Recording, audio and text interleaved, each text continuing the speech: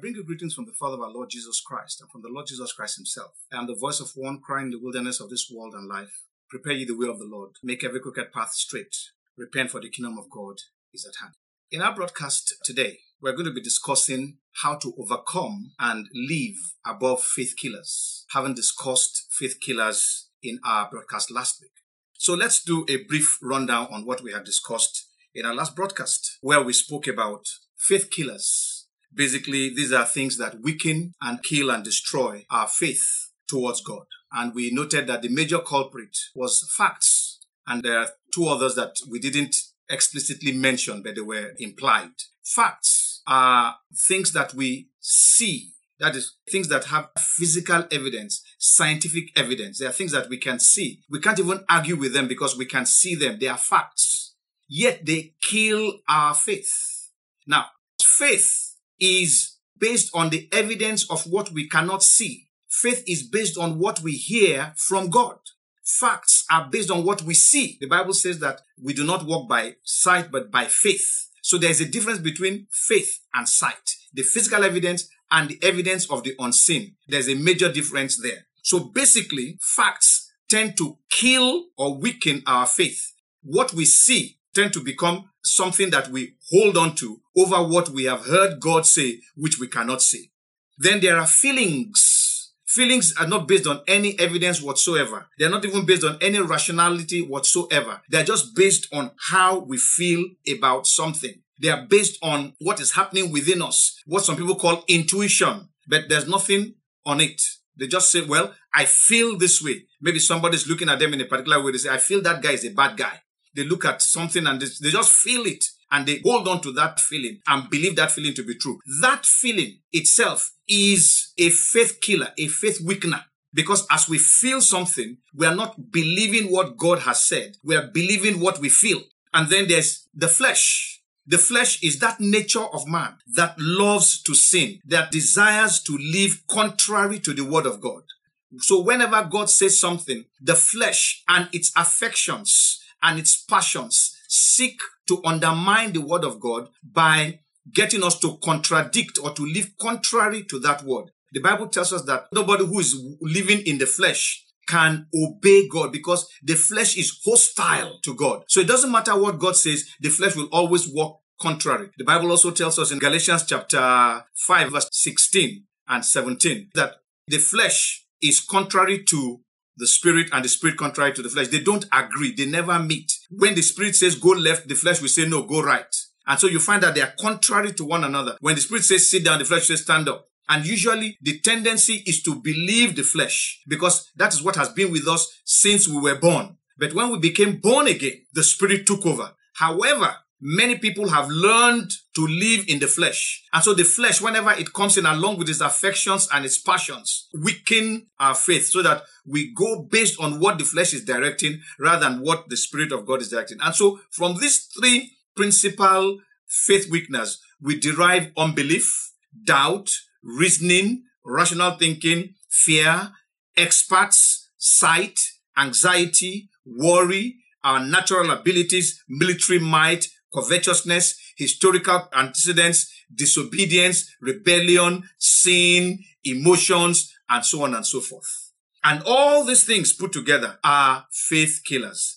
The bottom line is that if we choose to believe anything apart from God's word regarding a particular matter, it will not be an act of faith. It will be an act that actually weakens our faith toward God. It will be something that we are acting upon outside of God.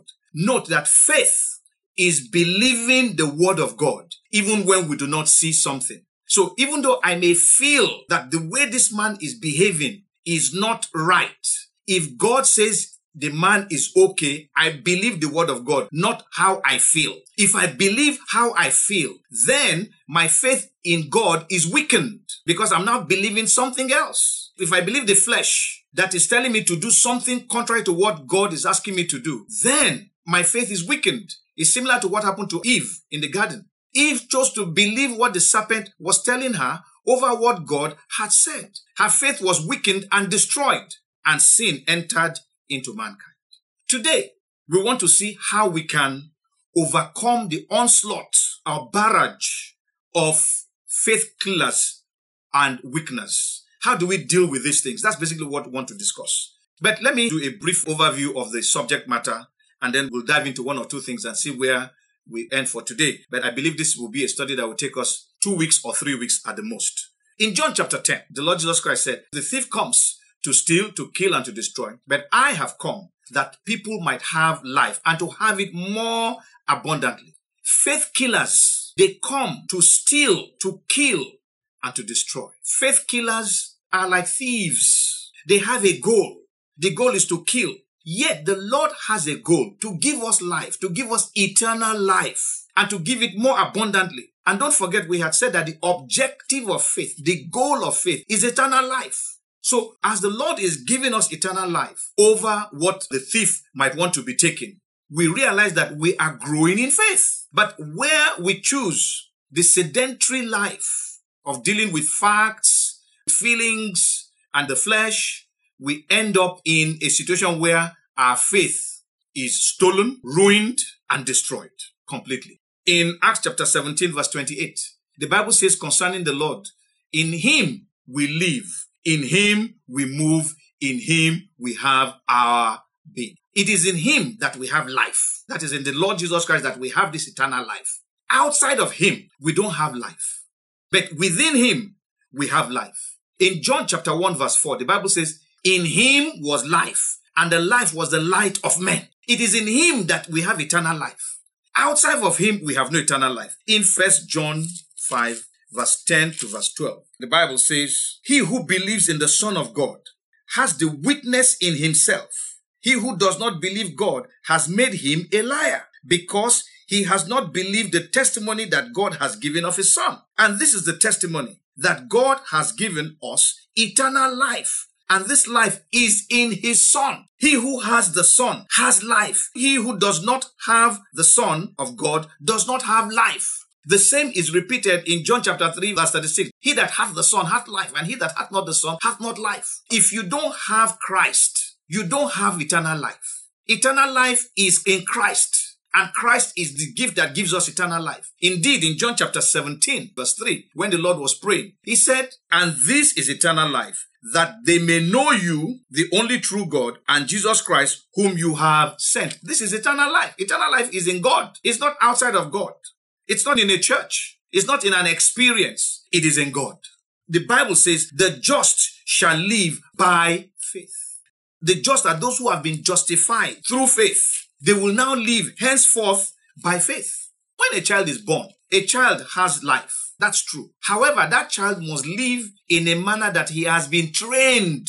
Otherwise, he will become a problem to society and a danger not only to himself, but to society in general. So it's one thing to be born again. It's another thing to be well brought up, to be well taught in the things of God. In Ephesians chapter 2, verse 11 to 20, I'm just trying to build an introduction to where we are going. Ephesians chapter 2, from verse 11. "Therefore, remember that you, once Gentiles in the flesh, who are called uncircumcision by what is called the circumcision made in the flesh by hands, that at that time you were without Christ, being aliens from the commonwealth of Israel and strangers from the covenants of promise, having no hope and without God in the world." When you don't have Christ in you and you are not in Christ, you are considered an alien to the things of God. You are estranged from the covenant of promise, the promise of eternal life. There is no hope in that person, and he is without God in the world. So he may say, "I believe in God," but because he doesn't have Christ, he doesn't have God. Because he that hath the Son is the one that hath life, and that life is eternal life. He goes on to say in verse 13, "But now in Christ Jesus, you who once were far off have been brought near by the blood of Christ. For he himself is our peace, who hath made both one and has broken down the middle wall of separation, having abolished in his flesh the enmity, that is the law of commandments contained in ordinances, so as to create in himself one new man from the two, thus making peace." That is, through him, we now have peace one with another. That is, there is peace between the Gentiles and the Jews on the one hand. Then on the other hand, there's going to be peace between humanity and God. But through Christ, to believe any other thing is to make nonsense of faith. And anything that you believe outside of faith is essentially destroying the faith that would have led you to God. In verse 17 it says, and he came and preached peace to you who were afar off, that is the Gentiles, and to those who were near, that is the Jews. For through him we both have access by one Spirit to the Father. You have access. By faith, you have access to God. You don't need to go through a pastor. You don't need to go through a prophet. It's a lie from the pit of hell that you must go through a pastor to talk to God. No, that's what God came to do. That's why he says we should ask in the name of Jesus. So I don't know where we get this, where we are asking in the name of pastor so-and-so, past bishop so-and-so, in the name of our general overseer, in the name of our mission or our commission or whatever. It has no basis in scripture. And what it does is that it weakens your faith and eventually destroys it. It is a thief. That kind of a message is a thief. That kind of an action is a thief. It comes to steal, it comes to kill, it comes to destroy. In verse 9 it says, now therefore, you are no longer strangers and foreigners, but fellow citizens with the saints and members of the household of God. You are now a member of the family of God. Can you imagine? You are in a family and the only person that can talk to your father is your elder brother. You can't talk to your father. You don't have any relationship with him. You want school fees, your elder brother will say, let me talk to him for you. If you were a father, I'm sure after a while you will ask that elder brother, are you saying that my other children don't know how to come to me? Why do they have to ask you for things and then you now come and ask me? Are they not my children? Don't they have access to me? The Bible says we all have access to God. By faith, we have access to God.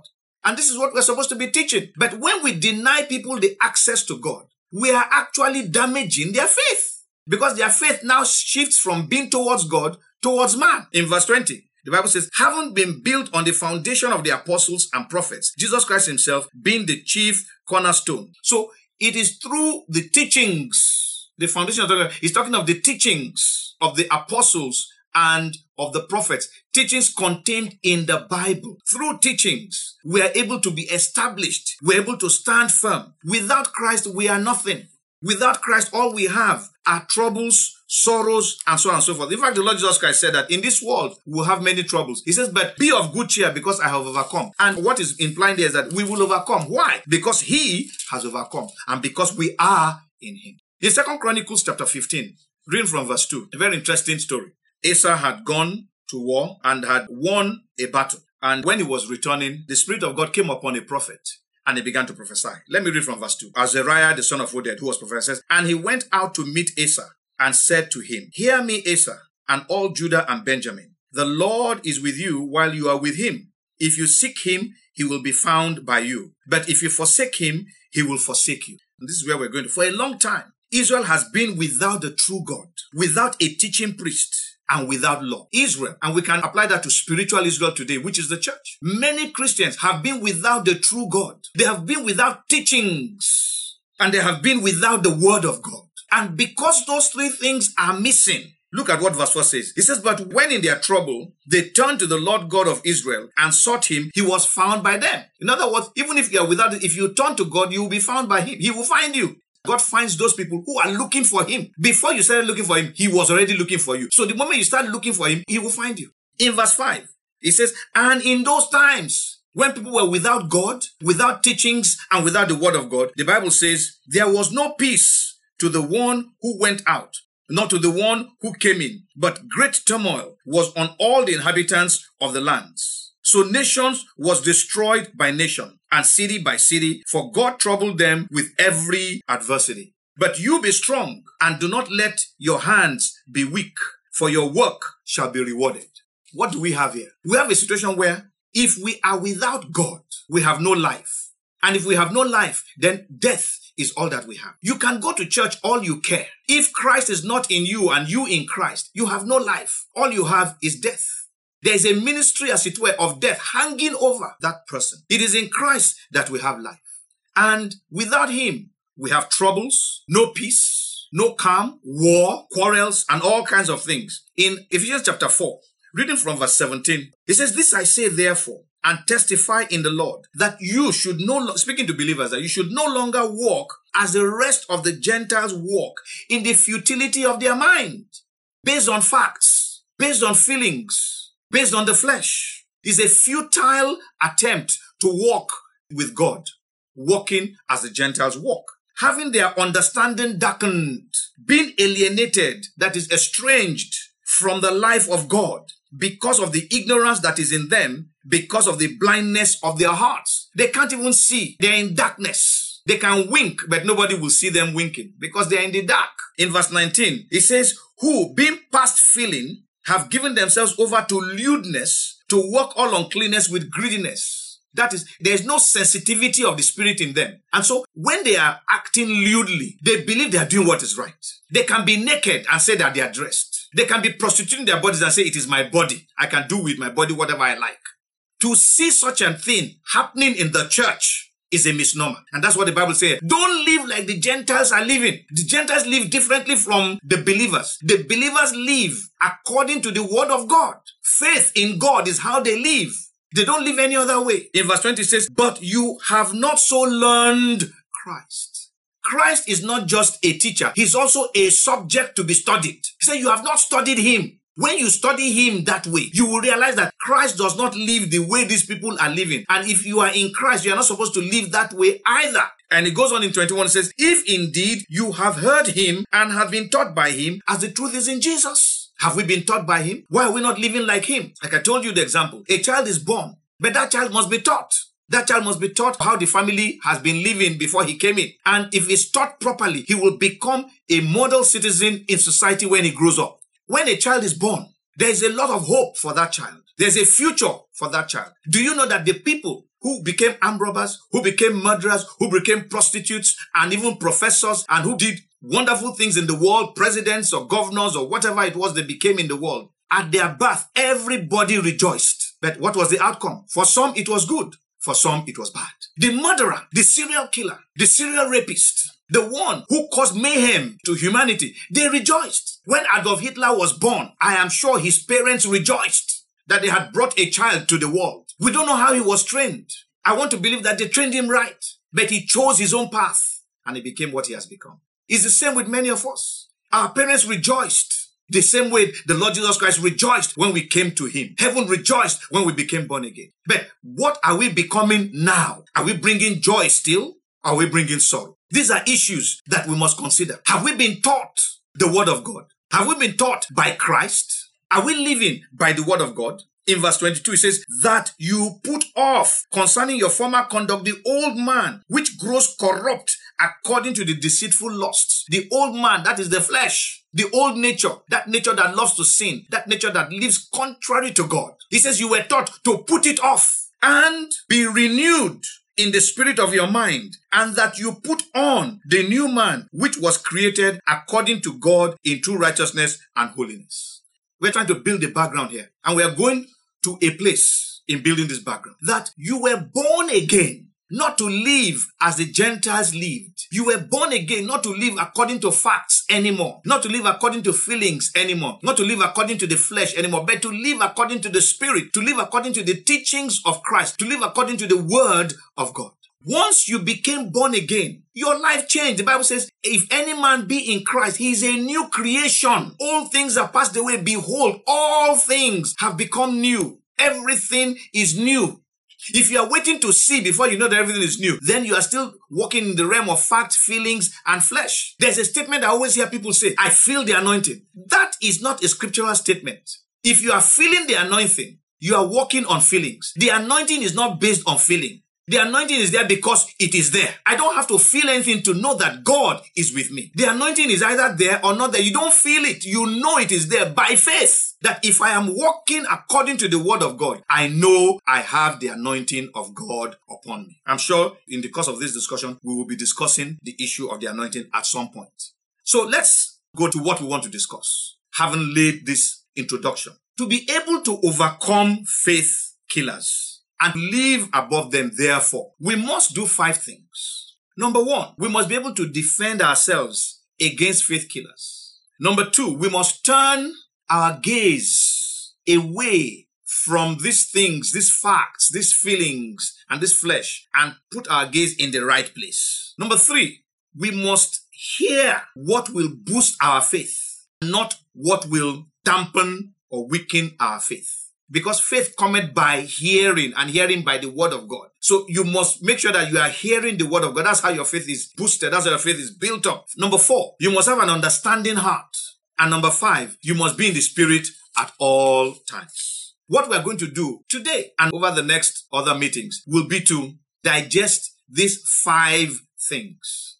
And we begin by looking at a scripture text in Proverbs chapter 4, from verse 20 to verse 27, that's to the end. My son, give attention to my words. Incline your ears to my sayings. Do not let them depart from your eyes. Keep them in the midst of your heart, for they are life to those who find them, and health to all their flesh. Keep your heart with all diligence, for out of it spring the issues of life. Put away from you a deceitful mouth, and put perverse lips far from you. Let your eyes look straight ahead, and your eyelids look right before you. Ponder the path of your feet, and let all your ways be established. Do not turn to the right or the left. Remove your foot from evil. This is an encompassing scripture that speaks about the things that we need to do. It says, my son, give attention, pay heed, listen, heed, not just hear, but do. Give attention to my, incline your ears to my saying.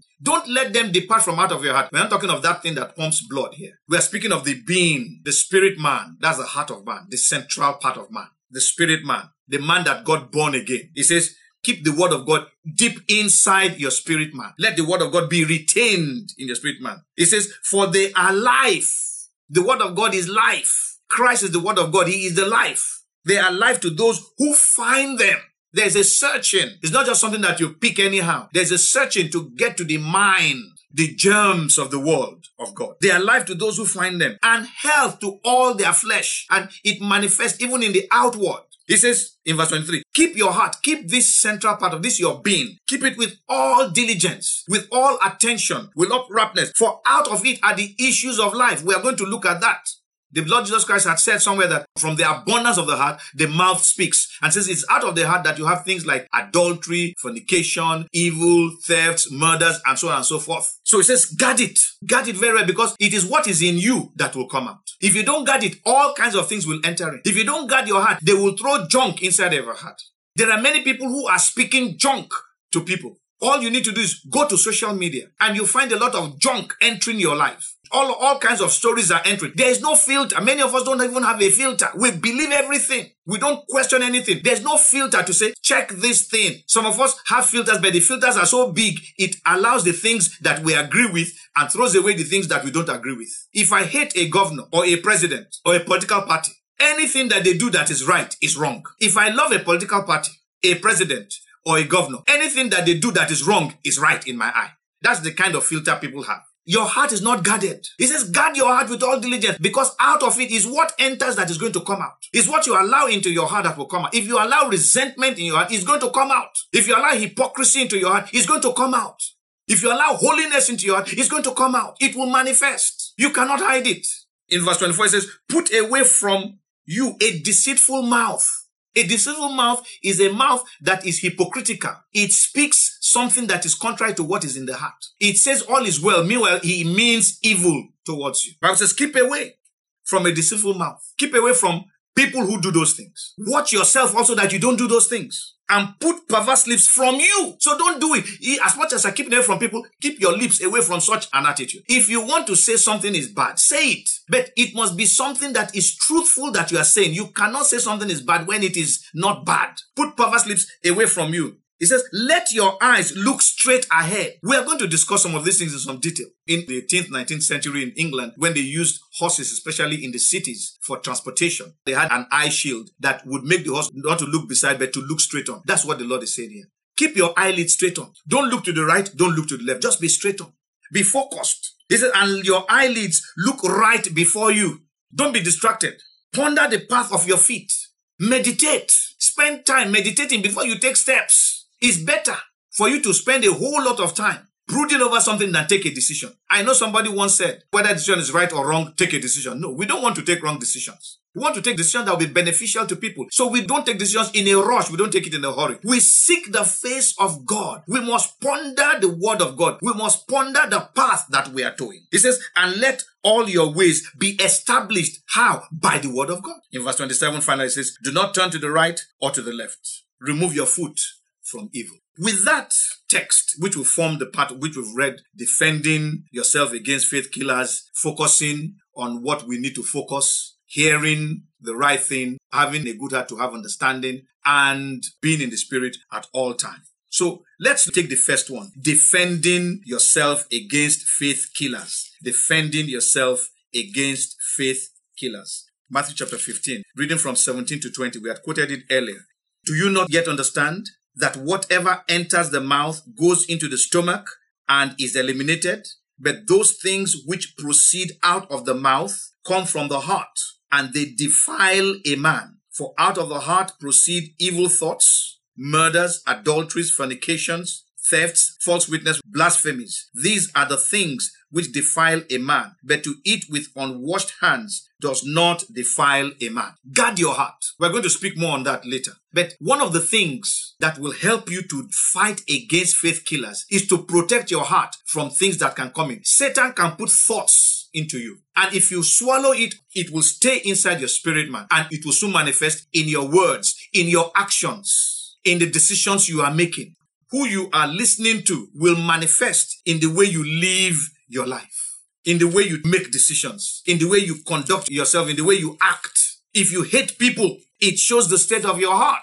When people say that they hate people of a particular religion, it shows the state of their heart. God did not ask us to hate people. He told us to hate Satan and his deeds, but not the people. The Bible says God so loved the world. That is, he loves the people of the world. He gave his only begotten son. If he hated them, why would he give Christ? He loves them. It is what they are doing that he hates. It's the sin that he hates, not them per se. So we cannot be hating people and be making claims that we are Christians. The way we are living our lives, the way some important church leaders speak, sometimes I wonder if they understand what scripture is, what God desires. I wonder if they know that even though Christianity has a placing with God, that God has made it such that even the rulers of this world, good or bad, have been made ministers over those of us on the earth, including the pastors themselves, seeking to arrogate to themselves what God has not given them. This was the error of the Catholic Church, when they told the kings of those days that you may hold the power over life and death on the earth, but I hold the keys to heaven and hell. I can put you where I want to put you. The kings all were afraid. But that was error. It made the Pope feel good, feel big, feel important. But it was error. It got the church into all kinds of mess. Until one young man, Martin Luther, came and made nonsense of those things. And the Lutheran Church was born. And from then on, we know what happened thereafter. So we must guard our hearts. One man can put an entire nation to fight. We've seen it. How men, through their own private agenda, will get an entire people to war. Why? Because they didn't guard their hearts. The Bible says the man who has control over his spirit is greater than a general who takes a city in battle. The greatest victory is a victory over yourself. So as we look at defending yourself against faith killers, we must turn our attention to ourselves. Because if we don't turn our attention to ourselves and our faith is killed, we are going to become unbelievers. We are going to become people who are without God, without hope, without teaching, without the word of God, without anything in this world. We are just going to be there like tractors bulldozing our way through life, causing damage and destruction all over the place. In Ephesians chapter 6, verse 10 to 18, the Bible says, finally, my brethren, be strong in the Lord and in the power of his might. Put on the whole armor of God, that you may be able to stand against the wiles of the devil. He's not talking of a physical armor, but he's trying to use military parlance to explain to us that we're in a battle. You are at war. And he uses the kind of military strategies and techniques and tactics and uniform that they used to put on in his day to explain what it means to put on the whole armor of God. And he tells us who our enemy is, to be able to stand against the wiles of the devil. The devil operates by wiles. These are tricks. These are traps, subtleties, things that you can't even know that they are there. But he's trapping you and you don't know. For example, you remember he told the Lord Jesus, if you are the Son of God, do this. And we all hear that. If indeed you are a Christian, prove it. You don't have to prove anything to anybody. But that is how Satan talks. And many pastors are falling for such things. They want to prove that they are not afraid of coronavirus, that they can heal. This is not to cast aspersions. Can we all go back to the Bible and defend? The Bible says, contend earnestly for the faith that you once received. We need to contend for the faith. Stop contending with men. Stop contending with governors and presidents. Contend with Satan on the faith, because that's what he's doing. He's bringing wiles and stirring hearts against God's order and God's authority. In verse 12, it says, for we do not wrestle against flesh and blood. You're not wrestling against the governor, against policies. That's not what you're wrestling against. That's not the fight. You're not wrestling against presidents, against policies or whatever. I hear so many things. Oh, the church in Nigeria is under attack. I read an article written by some British press, and I was wondering whether they're talking about the same Nigeria where I am living in. Oh, that religious violence has taken over the place. Christians are being killed. What are you talking about? Everybody is being killed. We have problems. Yes. But don't turn it into a religious thing. Why do we do such a thing? That is the trick of Satan, to bring a religious war to this nation. And unfortunately, sadly, there are many pastors, including people who say that they belong to an association called Christian Association of Nigeria. They are involved in this thing. Who did Paul and the others go to report to? What association did they form when they were under Roman oppression, when they were being persecuted by the Romans? They took it. Paul was beheaded. Peter was crucified upside down. Others were stoned to death for their faith. We are looking for a way to draw sympathy. What are we doing? Verse 12 again. For we do not wrestle against flesh and blood, but against principalities, against powers, against the rulers of the darkness of this age, against spiritual hosts of wickedness in the heavenly places.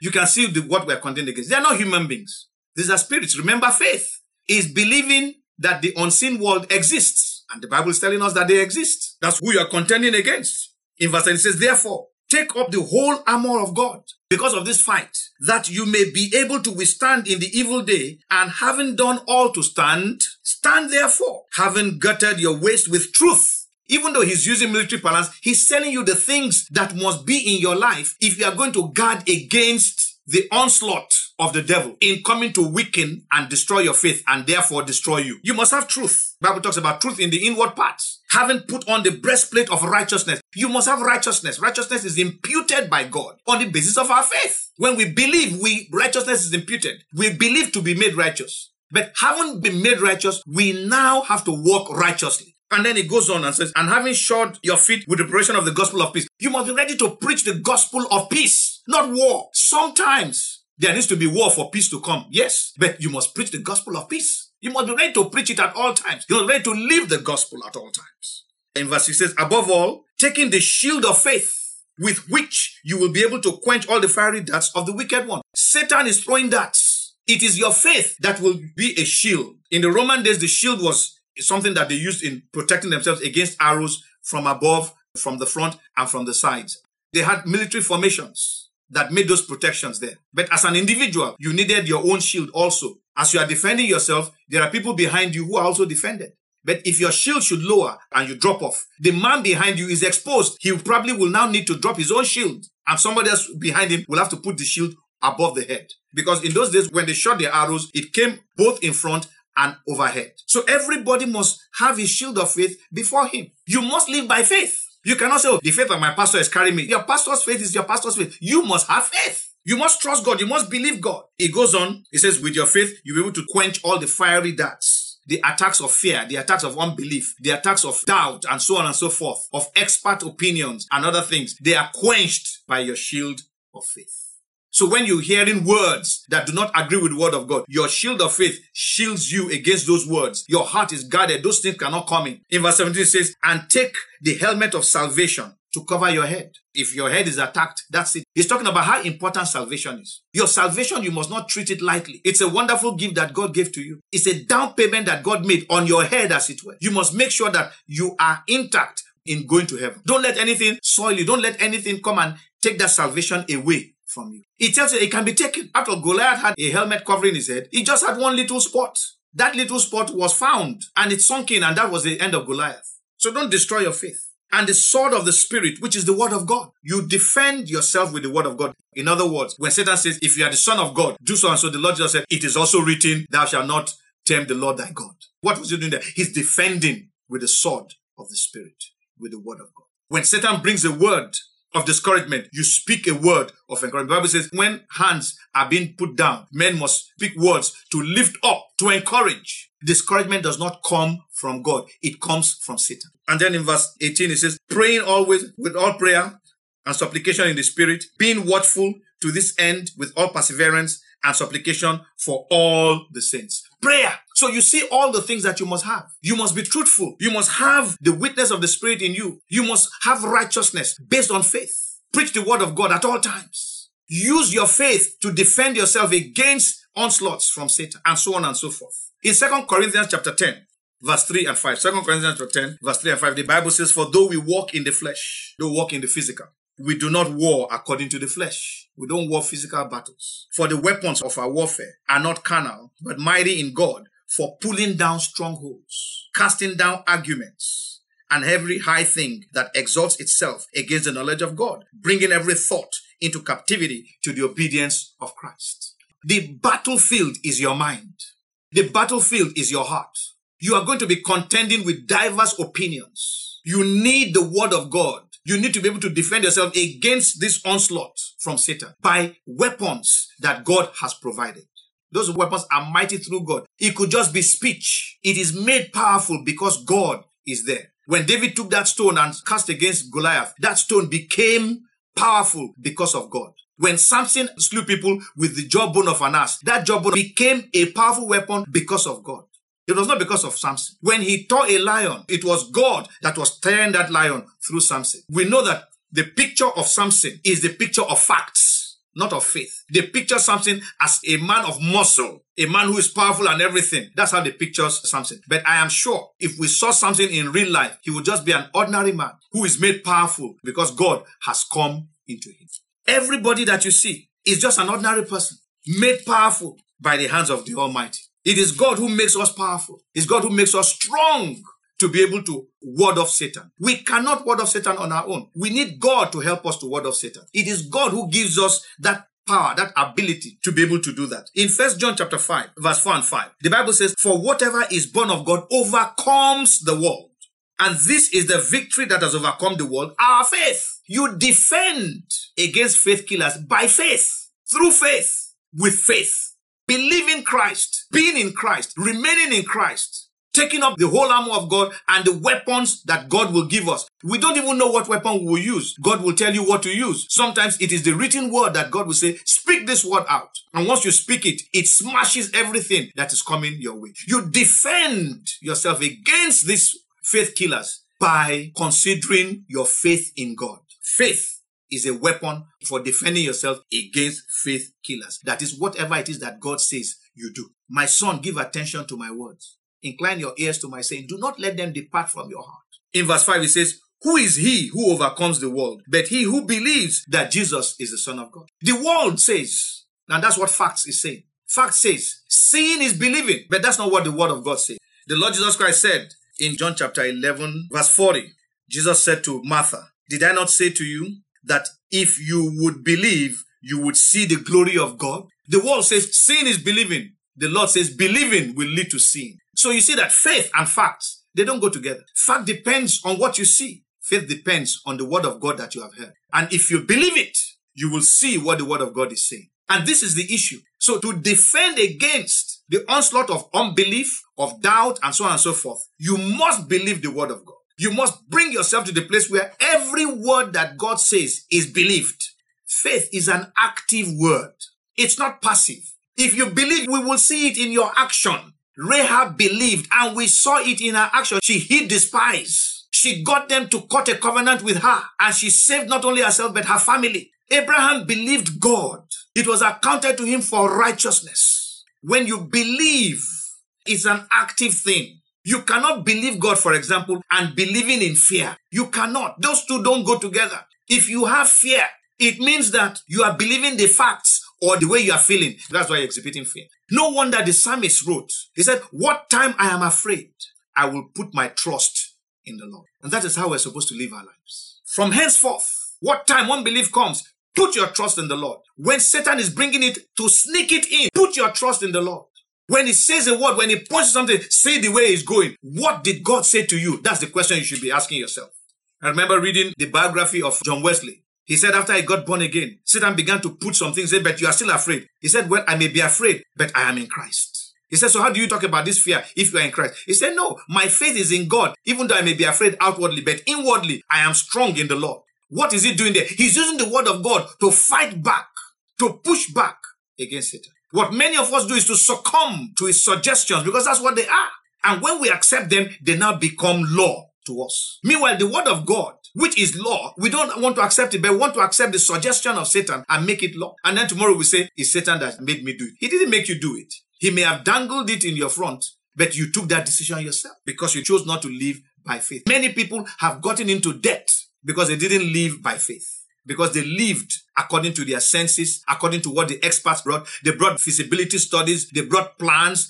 There's nobody who wants to sell a product that's not going to sell the good to you. He's never going to tell you what is wrong with it. He will tell you what is good about it. It's for you to go to God and say, Lord, should I invest in this thing? Lord, should I do this? But you know, we're all guilty. I've fallen for such things too. So the reality of it is that we must put our trust in God and hold on to God in faith. At the end of everything, I am sure that the Almighty God will be with us, will continue to defend us, will continue to support us and increase us in himself.